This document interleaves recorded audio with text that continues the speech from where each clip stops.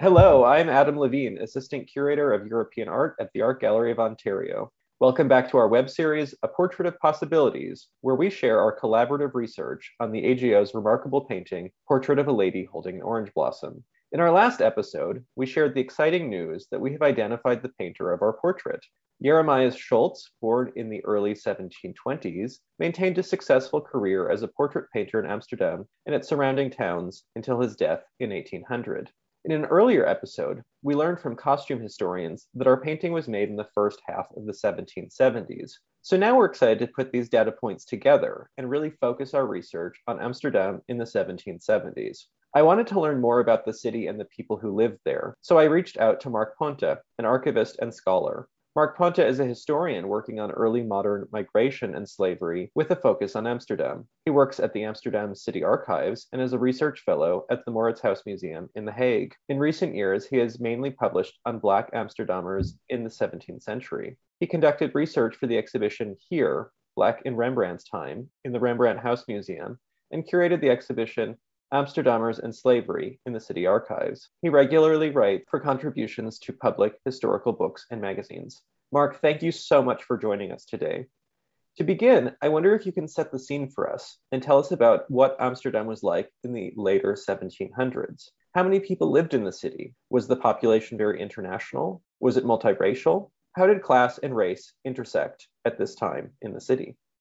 First of all, thank you for this invitation, and very nice to talk to you about about this very special painting that you have in the collection. If we look at Amsterdam in the late 18th century, although it was not as booming as it was in the 17th century, in the late 18th century, Amsterdam was still a very busy port city with around 200,000 inhabitants, Amsterdammers, as we like to call ourselves.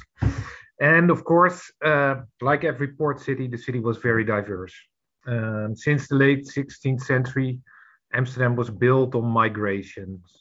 Some of them highly skilled, some refugees, but most of them poor people from all over Europe, but especially from the neighboring countries, of course. And during the 18th century, I think hundreds of thousands of migrants arrived in the city. Many of them found employment within the East India Company, private merchant ships, etc., etc. So they would just stay for a couple of weeks in Amsterdam and then travel further on, so to say. And many of them were like Germans, Scandinavians, French, but also Italians, Greek.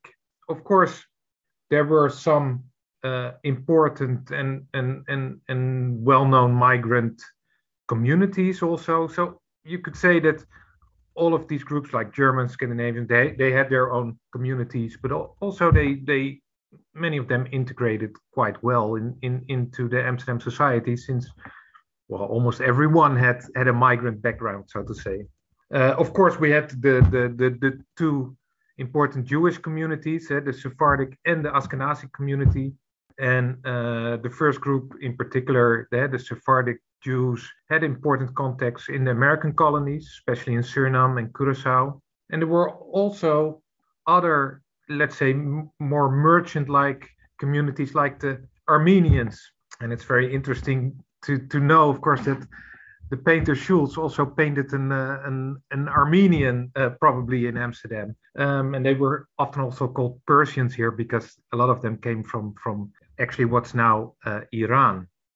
And of course, there were also the people of color from the different colonies in Amsterdam. So people with African background, Indian, Indonesian, black sailors, but also people with a history of enslavement. You could say it was a very diverse city, people from all over Europe, and some people from even a lot farther away. Well, so and you mentioned the Dutch East India Company and the Dutch colonies, and I think it's so important to underscore that many people conceive of Amsterdam as at this time as a major cultural and economic center for the Dutch Republic, but it more importantly, and I think more critically, was a major cultural and economic center for the Dutch Empire. So can you tell us a bit about the Dutch Empire at this time? What regions around the globe were colonized as part of this empire? During early modern times, Amsterdam was always the economic center of the Republic and its empire. That's true. And if we talk about around 1670s, the most important areas colonized by the Dutch were, of course, in the Americas. You had in the Guyanas, Suriname, Berbice. You had some islands in the Caribbean Sea, of course, Statia, Curacao. And from all these areas, people came also to Amsterdam. Then you had in modern day Ghana the trading post Elmina, of course, very important in the trafficking of enslaved Africans from Africa to the Americas. You had the VOC was very active, of course, from Cape, South Africa to the east, with a major colony, the Cape Colony. And then there were the many trading posts in Asia, so all over Asia, from Cochin and Surat in India, Sri Lanka, Ceylon, and of course Batavia, now Jakarta. So let's say a range of trading posts and colonies around the globe. In all these areas also, of course, services and labor was mostly based on enslaved people, both in the East and also and in the West. And so earlier you mentioned that many people of color were born and raised in Amsterdam in this period, but some migrated from abroad. And I'm wondering if some, especially if they came from areas that had been colonized by the Dutch Empire. And can you tell us sort of a bit about the experiences of these migrants coming to Amsterdam at the time? Yeah. Well, I think it's a bit the other way around. So there were more people migrating than were born and raised in Amsterdam. But then again, there were of course always people that had lived for their whole lives in Amsterdam or the Dutch Republic. And well, it's hard to talk about the migrant experience, of course. As I said before, there were thousands of migrants arriving every year in Amsterdam, and every one of them in the end had his own story. Most of them would only stay for a couple of weeks before leaving again. In general, of course, most of them would live in the crowded, poorer parts of town, what we now call the Jordaan area, also Vlooienburg. So in both east and west parts of the city, there were like migrant neighborhoods where poor people would settle. Also outside others, like many of the migrants, or maybe we shouldn't even say migrants. Many of them were, of course, not made their own choice to go to Amsterdam. So they were more or less trafficked or brought along by merchants, etc. They often worked, of course, in the houses of the rich merchant. So in the canal area. So you have in that way, and I think we'll talk about this more, you had different groups of migrants, so to say. If we look at it in general, for sailors and servants and so on, it was of course quite a very tough life. You had to work your day around to survive. You just raised this idea of agency, people not necessarily having the choice to come to Amsterdam. Are there instances of people being enslaved in households in Amsterdam in this period? This is also always an interesting discussion, because you had like the formal rules and then the actual situation, so to say. And formally, from the early days, there was no slavery allowed in Amsterdam. So if one would say, are there slaves or enslaved people in Amsterdam? Well, formally no, because in the rules of the city, it says that everyone in Amsterdam is free.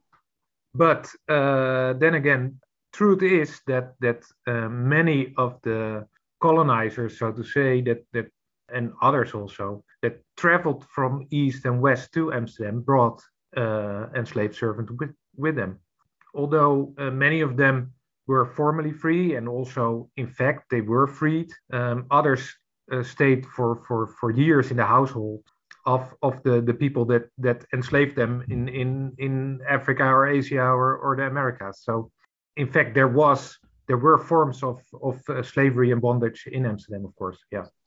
I think that's such an important thing to understand, that although the legal situation may have barred enslavement, the social and economic conditions meant that there were a number of people who lived in the city in circumstances that we would now today think of as enslavement. Yeah.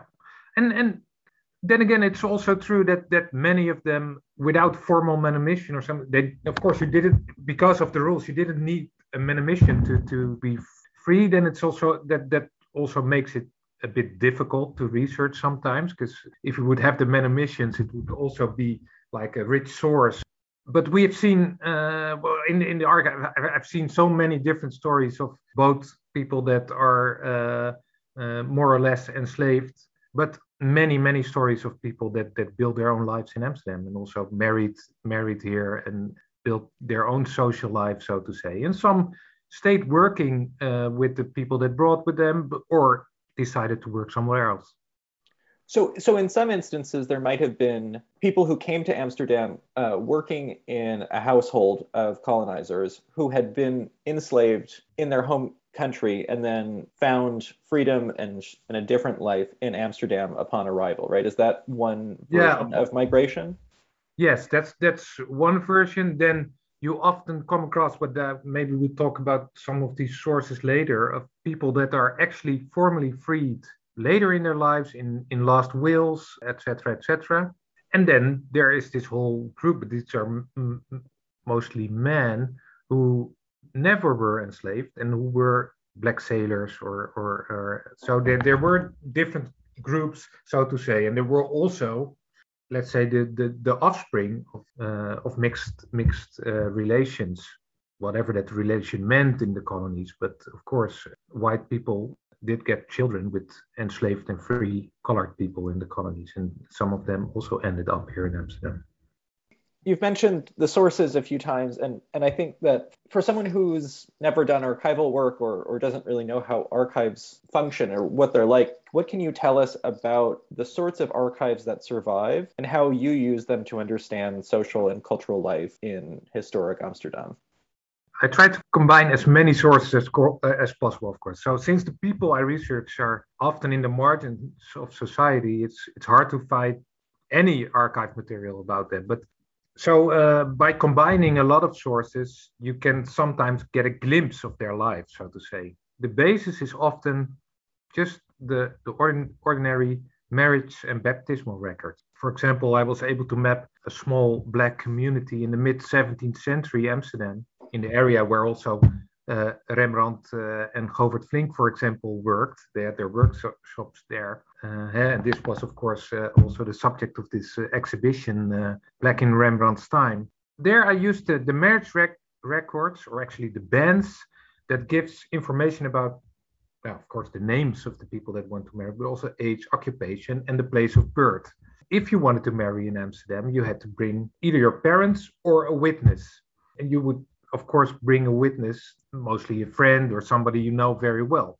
Then again, also, if you get children, you bring not only the parents are noted in the archives, but also the godparents. Again, close connections to the parents. And by careful mapping all these people, including their relations, the let's say the godparents and other witnesses, I was able to map like a whole group of people that some points were connected to each other, so they knew each other very well. And then these are actually the sources you would use for every genealogical research, so to say, but they can also be used to map communities.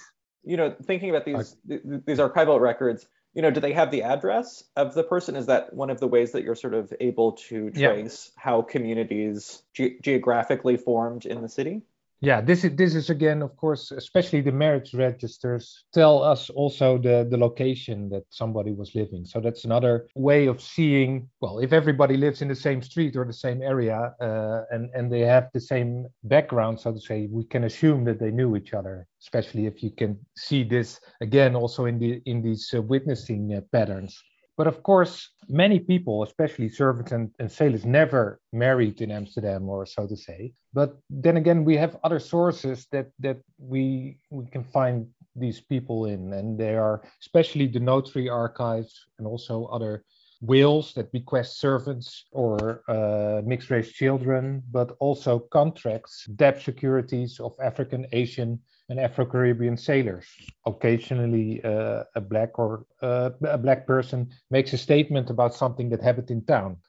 For example, the statement by the black surgeon's apprentice from New York in 1759, Jan Christian Prijn, a Dutch name. Old names were often Dutchified if you look in the sources, about a patient that he and his colleague had treated. So you, of course, like every other person that lives in the city, sometimes you had to go to the notary to make a statement.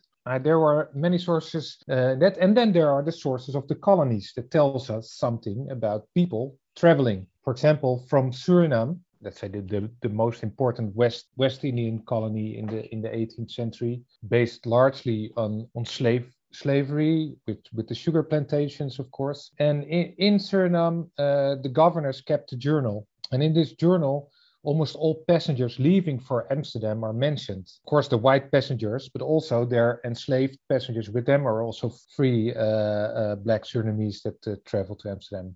If you look only in the year 1770, I found 17 black travelers to Amsterdam. And for the whole decade, over 200,000 people of African descent traveled from Suriname to Amsterdam. So these archive sources denote racial category. Yeah, especially so the Dutch from the colonies, yes, they would say whether somebody is black or of mixed race, or if he's free or enslaved. The sources in Amsterdam are not so clear. Well, often color is mentioned, but they often don't see the difference between mixed race and especially if you talk about the 17th century, for example, it is not mentioned. It just says that somebody is from Angola or somebody is from Sheribon or somewhere in India, etc. You can really see in the sources that the colonies are a lot more racialized than a city like Amsterdam is, where people are not so used. Then again, if you look at, for example, another very important source is the church records. So the baptisms of not of the children that are born in Amsterdam, but people that are baptized later in their lives. And they would, of course, get some religious education, so to say. And in these kind of church records of the Dutch Reformed Church, but also other churches, the Lutherans, they would often note that somebody is a black from Suriname, or they have different names for it, so to say. They say black or Moor. So this is a very rich source also on how people perceived people of color in Amsterdam, and also where did these people come from. Yeah. I think it's really fascinating and important to kind of think about the ways that different societies within the Dutch Empire impose different racial hierarchies, right? And so thinking about the fact that in the colonies, there are sort of more complex terminologies, and thinking about how people are sort of sorted into categories based on their so-called like racial makeup, and the fact that this in some instances is a bit looser in Amsterdam, or sort of like thinking about where race enters or doesn't enter in the archive in Amsterdam is kind of fascinating to hear about.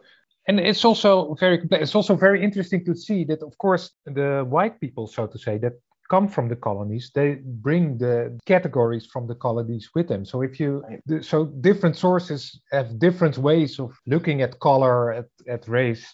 There are some examples where, for example, in a last will, if you talk about freedom and slavery, that people are mentioned as my servant or my slave, or the word slave is scratched through and then their servant changed into servant. Or they often talk about gewezene slavinnen, former enslaved. I don't think this answers your last question. No, I think that really does. And I was also struck by, you mentioned that in some instances, for your research, it doesn't necessarily use racial categories, but does state a country of origin or a region of origin. And I think, critically, that's very different from race.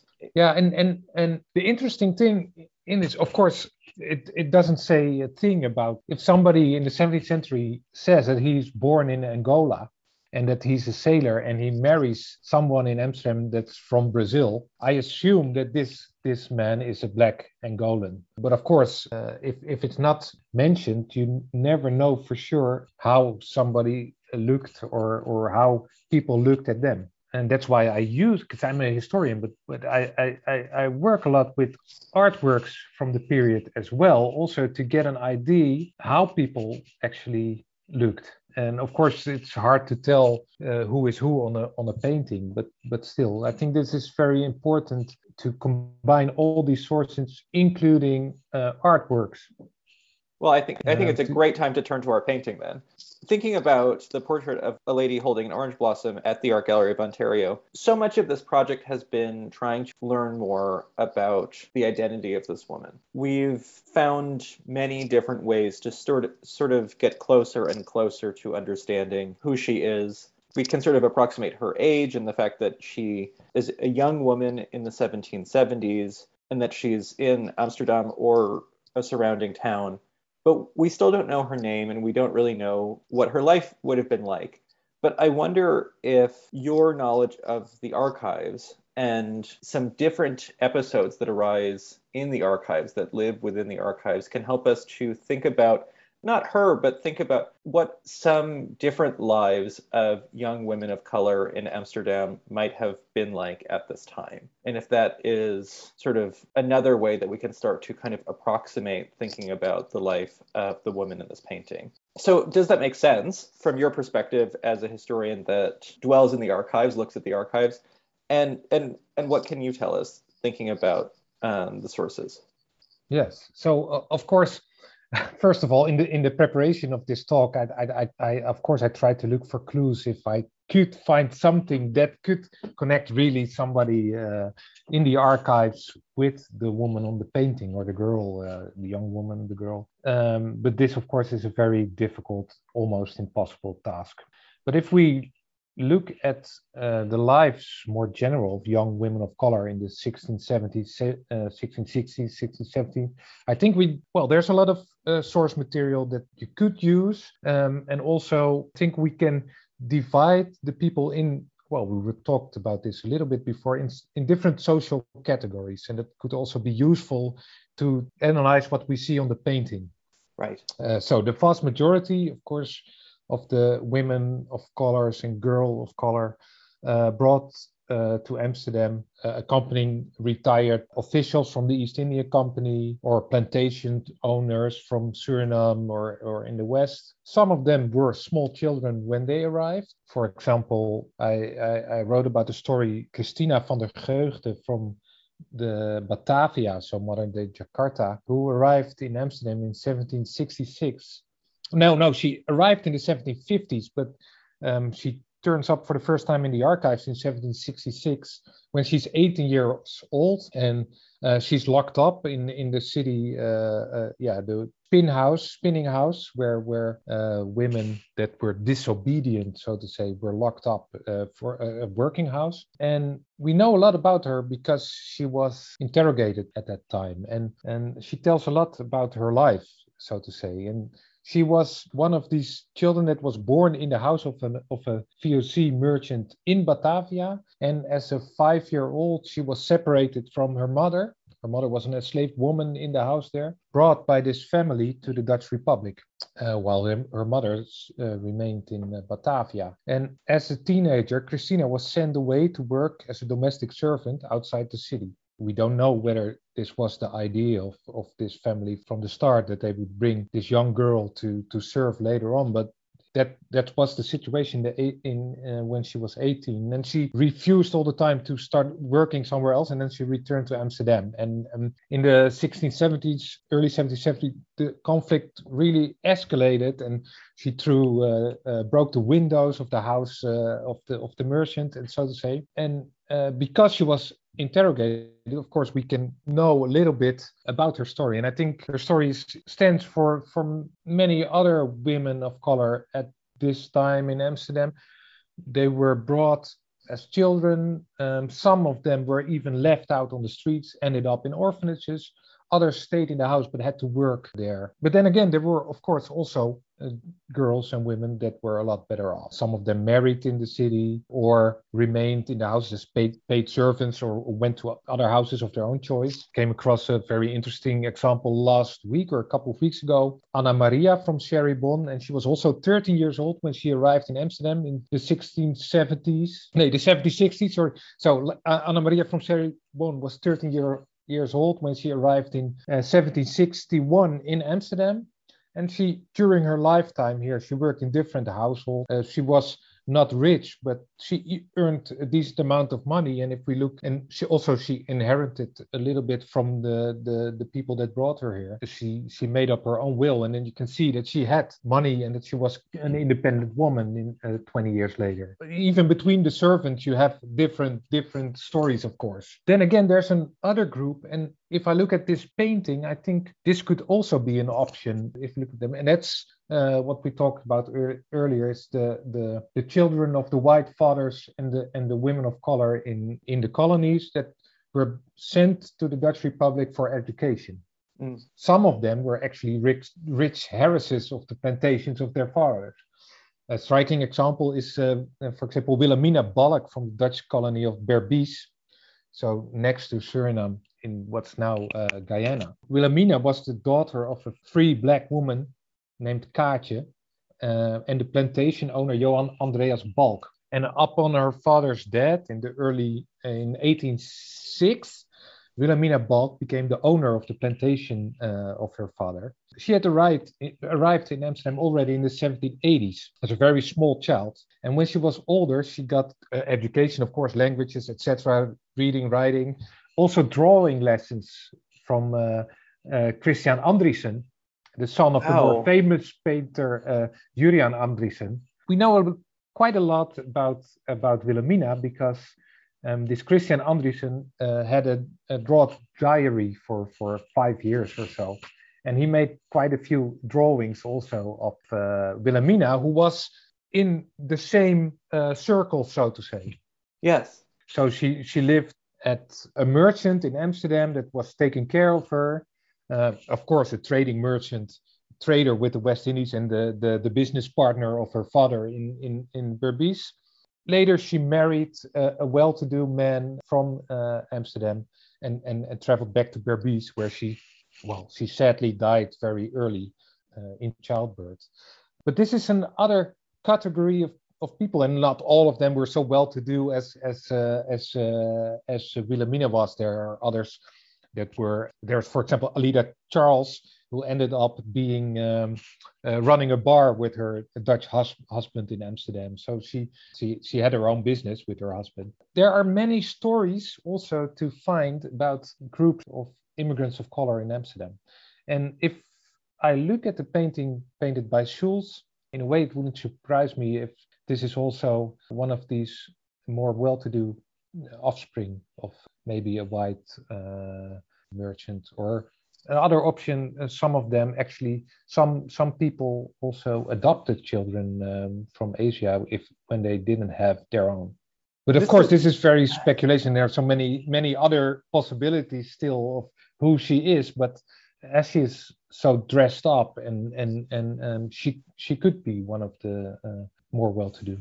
This is really fascinating because early on in our conversations about this painting, we were sort of thinking about kind of well-known portraits by European artists of women of color from the 1770s. And one of the images that came up in conversation was the portrait of Dido Bell, which is in England. And Dido Bell was born to a white English nobleman and a free black mother, I believe, in the Caribbean, and her father sent her to be raised and educated in England, and her portrait was made there. And it's a very similar circumstance to the one that you're describing. So we have been sort of thinking about this possibility for a long time.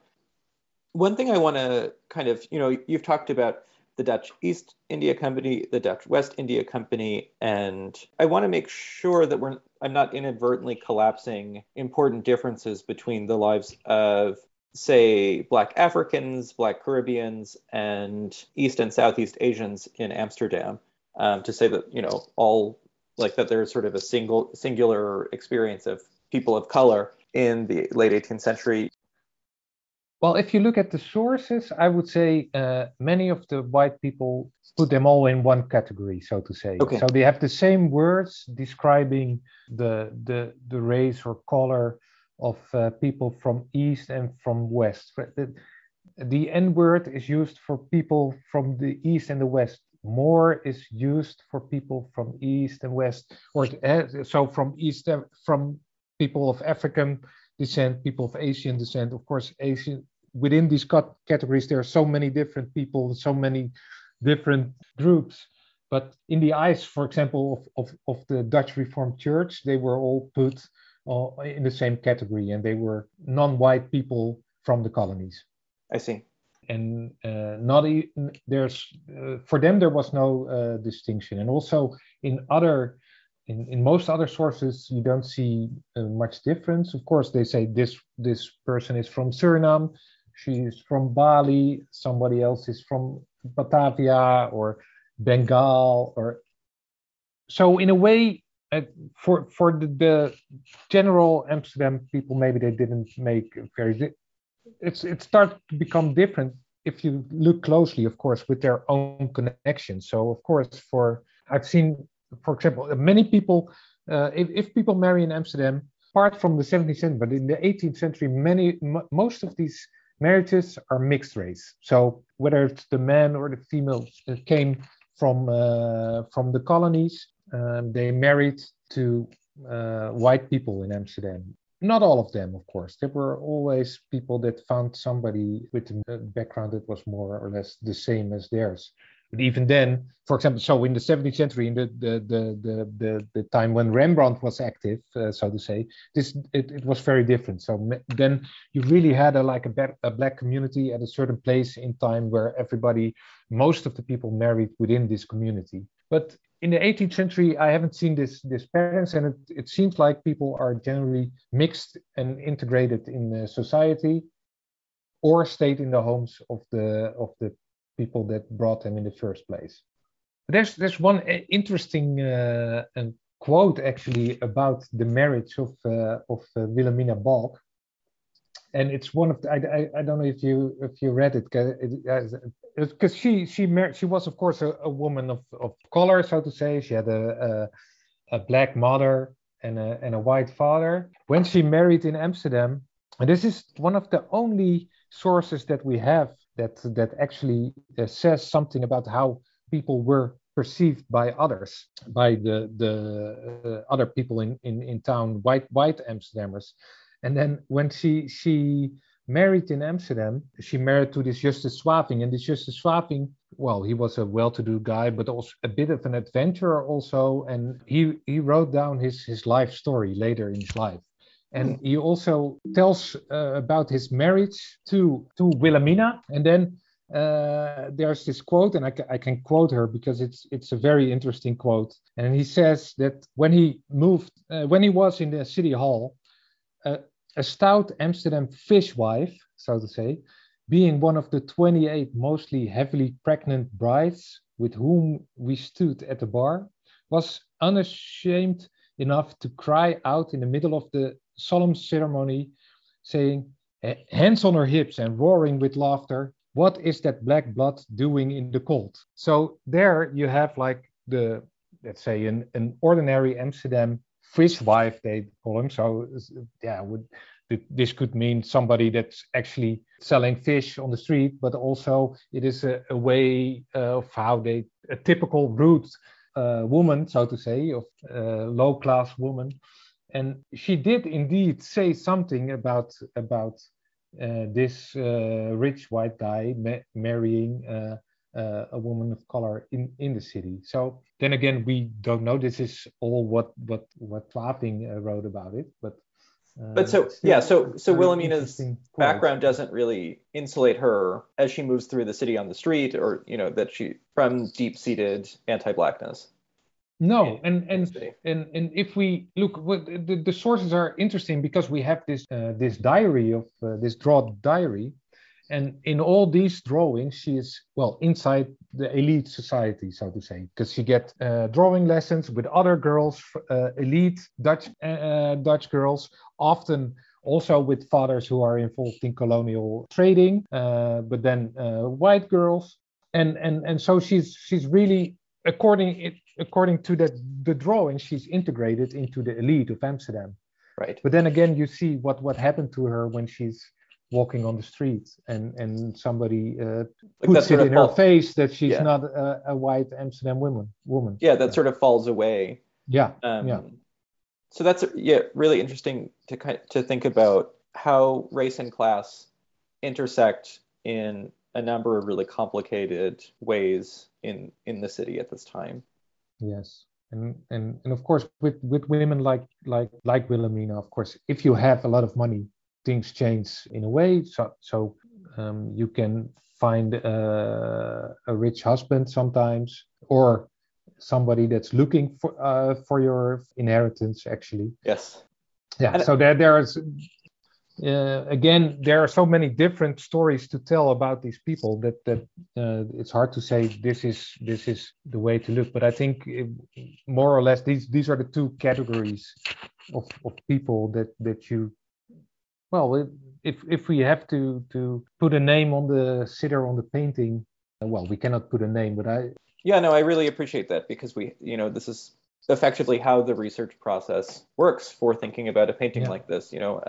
Looking at the fact that the painting itself was ever made, the way that the sitter is dressed, the sort of nobility, effectively, of the way that she's holding this orange blossom, and the way that she's treated, the fact that it's a single portrait, not a group portrait. Obviously, she's connected pretty directly with a fair amount of wealth, whether it's in her own bank account or it's in a father's or husband's bank account at this time, or whether she is part of a household that has a tremendous amount of wealth.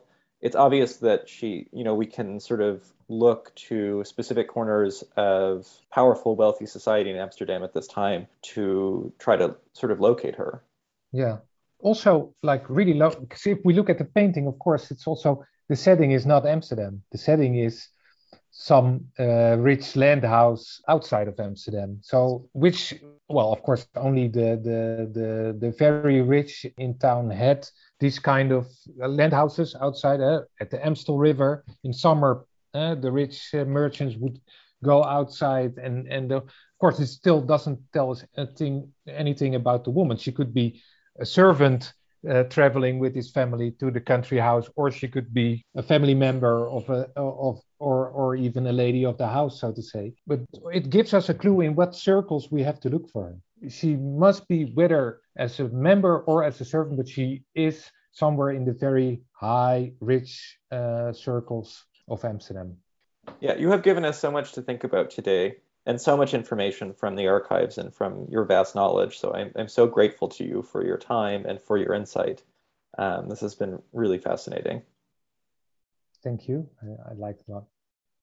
Yeah, well, thank you very much. And stay tuned as we kind of work from the information that Marcus shared with us today, and we continue to conduct our research and learn more about the painting. Thank you all for joining us, and take care.